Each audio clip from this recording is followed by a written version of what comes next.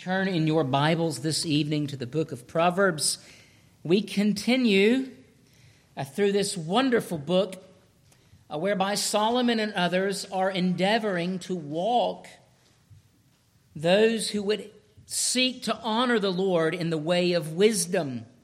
What wisdom is the ability to see and to avoid that road of wickedness, of unrighteousness, but rather to walk in a way that brings glory and honor to God. If you read the introduction, Siri capitalized the word Ernest. Did y'all notice that? Those of you who may have read it. That earnest plea, in fact, she messed up two words, is very poignant here, because the father and mother turn their attention to a sensitive yet essential topic that has been relevant since the fall. How a young man might shipwreck his life through immorality in relationships. I'm going to read verses 20 through 35 of Proverbs chapter 6. Sometimes the scripture takes us into delicate waters. That's one of these sections tonight. Proverbs chapter 6, beginning in verse 20, "My son, keep your father's command, and do not forsake the law of your mother. Bind them continually upon your heart, tie them around your neck. When you roam, they will lead you. When you sleep, they will keep you. And when you awake, they will speak with you. For the commandment is a lamp, and the law a light. Reproofs of instruction are the way of life, to keep you from the evil woman, from the flattering tongue of a seductress. Do not lust after her beauty in your heart, nor let her allure you with her eyelids. For by means of a harlot, a man is reduced to a crust of bread, and an adulteress will prey upon his precious life. Can a man take fire to his bosom, and his clothes not be burned? Can one walk on hot coals, and his feet not be seared? So is he who goes into his neighbor's wife. Whoever touches her shall not be innocent. People, do not despise a thief if he steals to satisfy himself when he is starving. Yet, when he is found, he must restore sevenfold. He may have to give up all the substance of his house. Whoever commits adultery with a woman lacks understanding. He who does so destroys his own soul.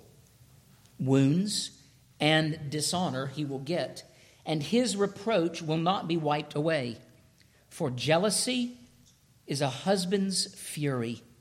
Therefore he will not spare in the day of vengeance. He will accept no recompense, nor will he be appeased, though you give many gifts. Thus far, the reading of God's word. Let me pray now for the blessing of the preaching of it. Lord, our desire is that we might glean something glorious, helpful, instructive, and so sanctifying from your word. May we be like the ideal son, those who ought to receive the word of our parents with humility and a longing to obey. And so, Lord, may we be soft to the teachings of wisdom. May we walk in wisdom and so avoid the consequence of wickedness.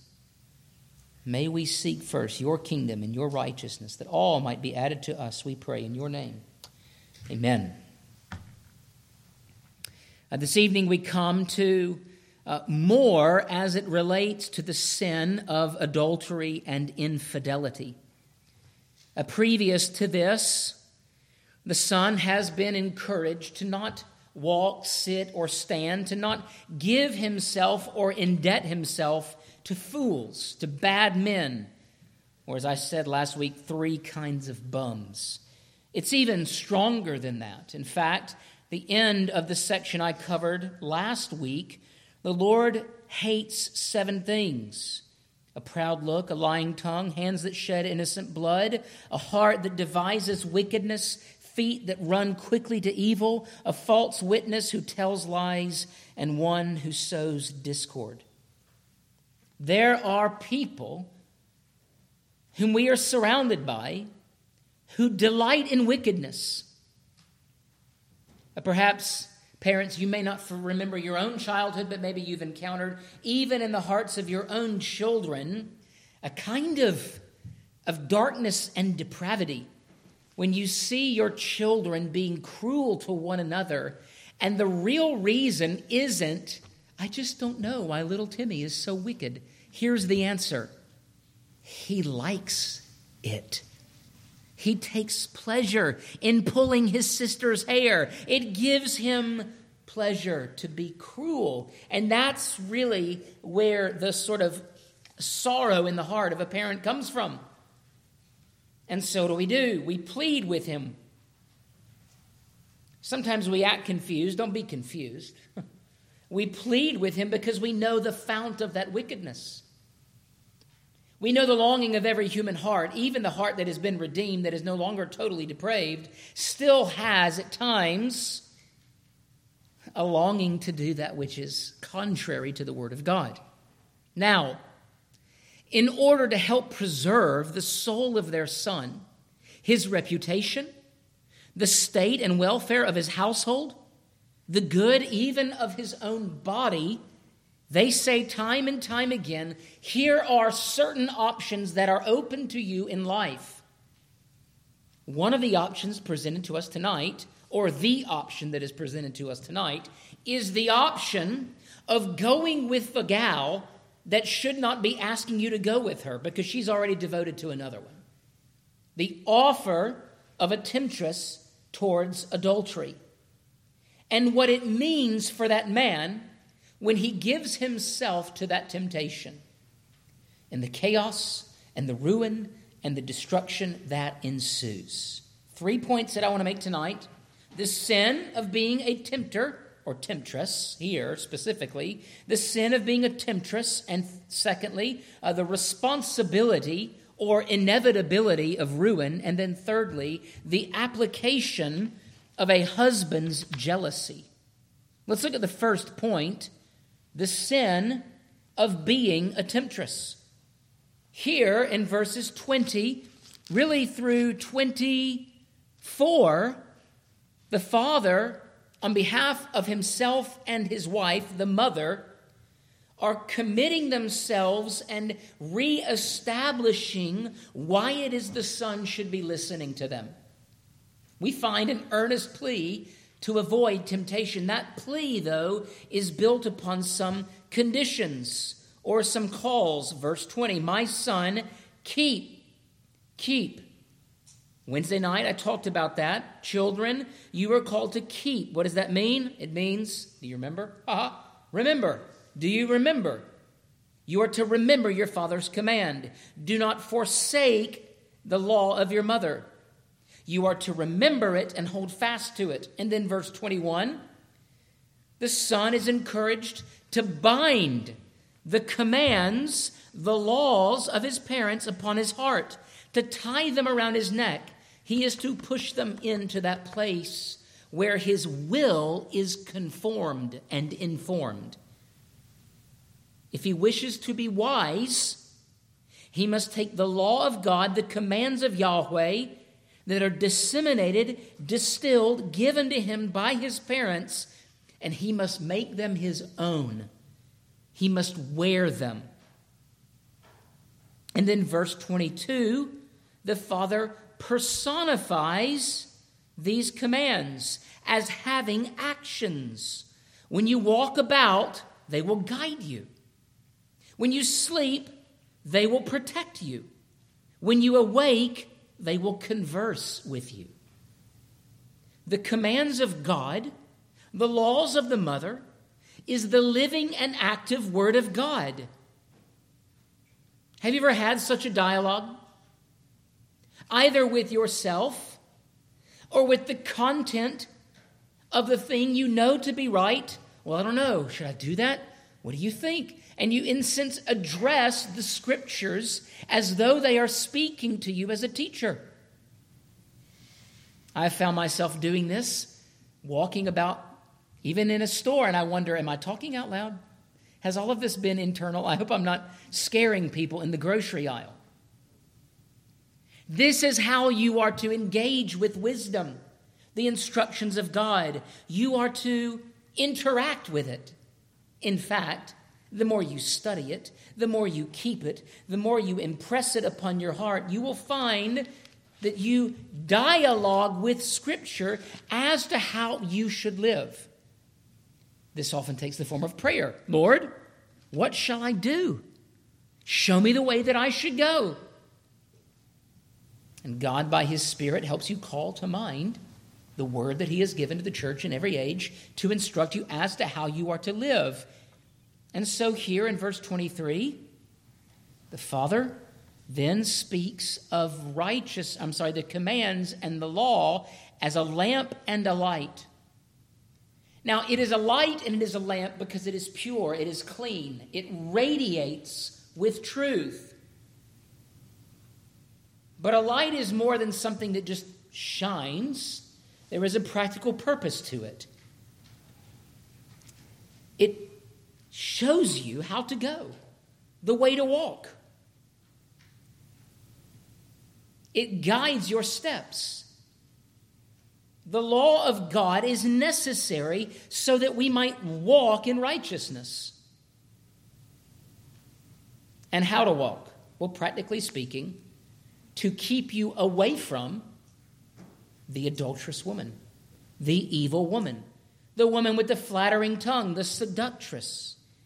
This earnest plea to avoid temptation is possible when you are taking the content of the Word of God and the law of God and you are committing it to memory, and then you are praying that God would make it your treasure, that it would be your guide, that you would love it, that you would not seek to disobey it, that you would be guided and guarded by it.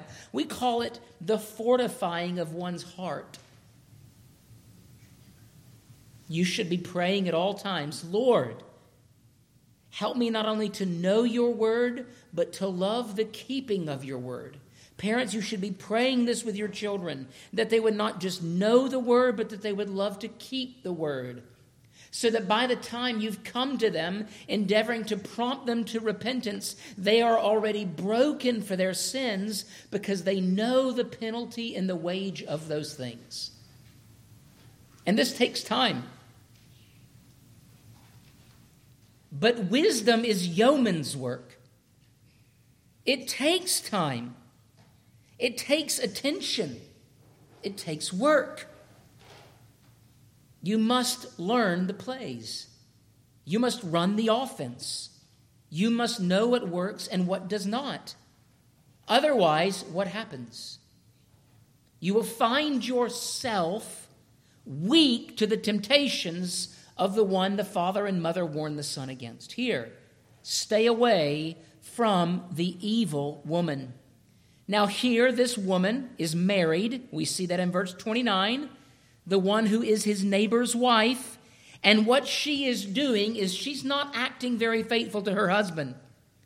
She sees the son and she begins to seduce him. And what is she seeking out of this?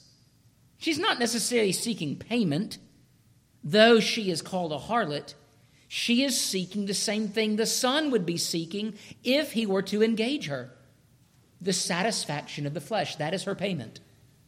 It brings her pleasure to do that which is evil.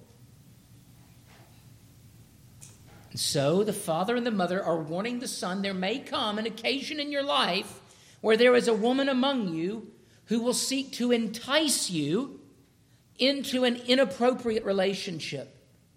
And this is purposeful. She has committed herself to it. She has a plan. She is beautiful, but she is a harlot, which is, I guess, a more polite way of saying she's a prostitute. She's acting as a prostitute. She is trading something that she should not be giving up for something else. And if you, seeing the way that she entices you, endeavor to enter into an inappropriate relationship with her, it will not leave you full and satisfied. It has here a kind of dehydrating effect. It saps you of water. Now, earlier in chapter 5, this father and the mother warn the son against the same kind of sin. Don't go looking for water outside the house. Don't go looking for love in all the wrong places. Because what will happen is you will not be filled, you will be emptied. You will become a hollow husk of a man. She will suck everything out of you, and you will become, as the Father says, a dry crust of bread. And we're not talking about French bread, that's purposely crusty, but it's chewy and gluteny and delicious on the inside. We're talking about the kind of bread that if you throw it at the sheetrock, it'll put a hole in it. It's not good for anything. It has no life. It has no strength. There is nothing left. You are reduced. You are not empowered. You are reduced. Why?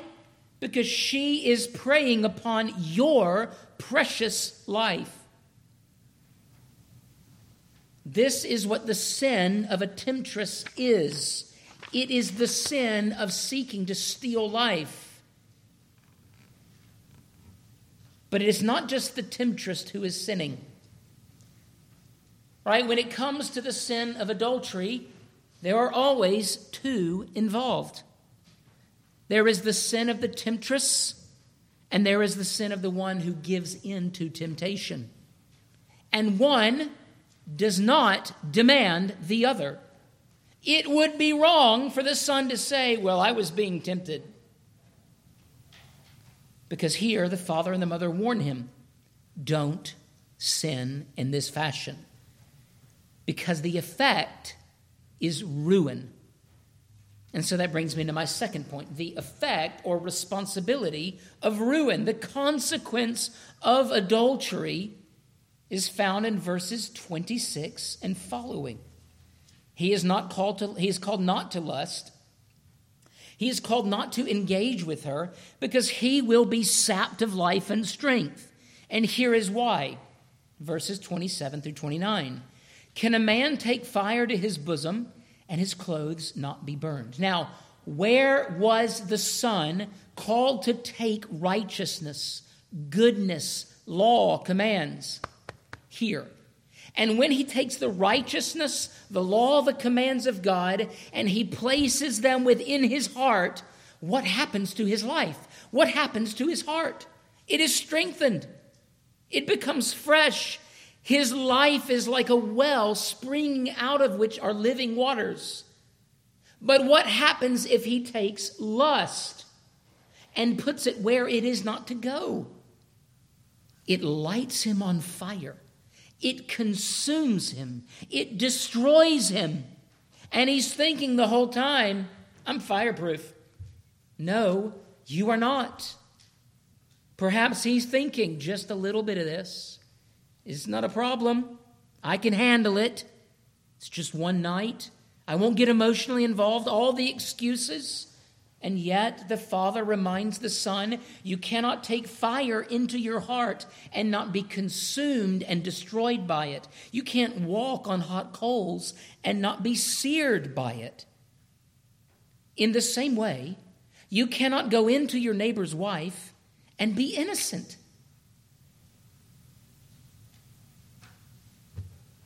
It's impossible. Adultery is a sin that destroys one's own body. You can't take fire in and not get burned. You can't walk on hot coals and not be seared. You cannot go into your neighbor's wife and be innocent of guilt and willingly and knowingly hope to prevent destruction or to skirt destruction. It's impossible. Why is it impossible? Well, it doesn't matter if someone even finds out, does it? Because God is judge of all the earth. He sees all. But more often than not, it is found out. It's actually interesting here how the sins here mirror the sins in the garden. The wife took point and was led astray. And then her husband, Adam, instead of being active in preventing that sin of his wife, went along with it. Both were culpable, but in very different ways. Here, it is no excuse for the man to say, well, did you see what she was wearing? I mean, come on. That is no excuse. In the same way, the woman is told what? Don't allure. Do not be a temptress. Do not seek the approval of another man other than your husband. And this applies to women who are single prior to having husbands. What would your future husband think if you can think in that way? What would he think? Because your life is not your own. You belong to Christ. What would he think? Who is actually, covenantally speaking, spiritually speaking, your husband. So whether it is purity away or against temptation, that is to be the temptress, or a prevention from running to ruin headlong into self-destruction, the father and the mother say, this is bad stuff. This is a bad exchange. There is nothing good that will come from this. For both have sinned, but in different ways. And it is not right for one to blame the other. In fact, there are actually great social repercussions. And this leads me to my third point, the application of a husband's jealousy. It is understandable to take something if you need it. Now, that does not mean it is excused by God in terms of his righteous commandments. But let's look at verse 30. People, do not despise a thief if he steals to satisfy himself when he is starving. Yet when he is found, he must restore sevenfold. He may have to give up all the substance of his house. Now, the father and the mother are not appealing to the law of God here. They are appealing to the court of public opinion. And what they are saying is this: there is a kind of injustice that has within it a nugget of common sense. And this is what it is.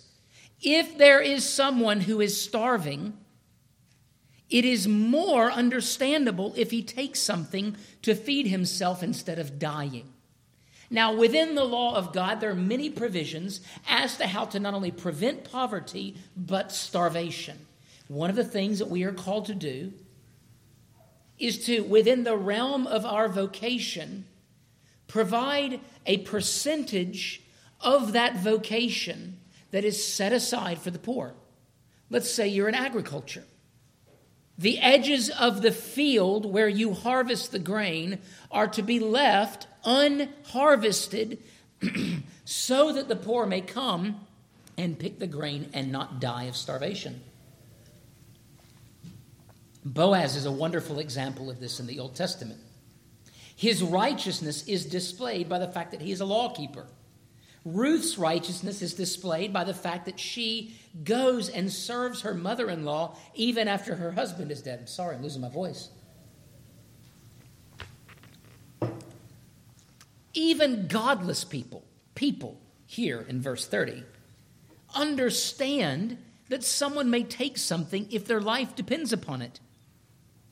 Verse 31, there is no provision in the Old Testament law to restore something sevenfold when it's stolen. Here, we're talking about injustice as it relates to penalty. When you commit this kind of sin, not only do you throw yourself at the feet of God as judge, but you throw yourself at the mercy even of godless people who do not understand justice. But they understand what? Well, what does Lewis say in Mere Christianity? Have you read it? It's a wonderful little treatise on apologetics. And this is what he says about men bearing the image of God no matter where you go. One of the statements he makes, this evidence that we are made in God's image, that the law of God is written on our hearts, is we may not all agree on how many wives a man should have, but we can all agree that that's my wife. Now, both of those things need the refinement of the Word of God. Lewis is not saying polygamy is biblically authorized. What he is saying is what? That proof of personal property, personal ownership, that person, that thing is mine, is universal. And that reflects something of God's image in us. When you take something you don't need that belongs to someone else, not only have you violated God's law, which we find in verses 16 through 29, but you violate, or 20 through 29, you violate even the godless approach to God's law. You put yourself at the hands even of wicked men. Think Weinstein, right? A man who took many wives and committed a lot of adultery, and even pagan Hollywood types agreed, this guy's a scumbag. And he is. And he brought ruin upon himself because he did not heed the wisdom to avoid temptation in this regard. It is acceptable in no societies. And what will end up happening is, this statement sevenfold, is you will never stop paying restitution for this kind of sin. It will go with you for the rest of your life. Now, the mother and the father, what we say here is they're spitting fire. They're telling the truth. They are telling the son, listen, the world in which you live, even a world that is broken by the fall, that does not love the law of God, you invite complete and total destruction upon yourself, not only by God, but by society. In a moment we'll see, by the scorned and jilted husband. We'll get there in a moment.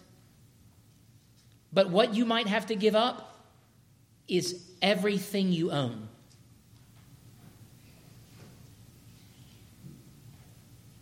And you should know better. Don't do it. It will destroy you. There are some sins that bankrupt you, your family, and your household. And you might even experience divine forgiveness. God is gracious. God is eminently, enormously gracious. But despite this, the catastrophic effect of your sin, you may never get to outrun in this life. It will go with you. It's not unlike the sin of gluttony. At some point, you may go to the doctor and he says, you've done irrevocable harm to your heart. Sorry. You've done it to yourself. The sin that the Father is warning the Son to avoid is one that will destroy him. Would you be such a man who knows the dire consequences of your sin and still choose to play with that kind of fire? There is a warning here. In fact, David had it all, didn't he? He had it all. The rich man with the flock of sheep, as Nathan said. And yet he saw the poor man with his precious singular sheep, and he went and he took that sheep from that man and killed him. And David was outraged that such a thing could happen in the whole of his kingdom. And he said to Nathan, bring me the man that he may be put to death. And Nathan said, yeah, that's you. Nathan is the father here. After the fact. David knew better. Not because he wrote or read Proverbs 6. It was written after. But he knew the principle. Thou shalt not commit adultery. Woven into the very fabric of the society of Israel by God's command. And what did it do to David's family?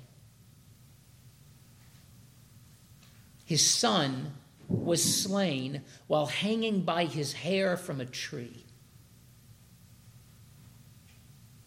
God said, you know what? My covenant with you will never fail, but you have brought unmitigated destruction upon your house for your sin. Bathsheba's own father allied himself against David in the rebellion. It brought utter discord. Wounds and dishonor, the father says, you will get, and your reproach will not be wiped away. By whom?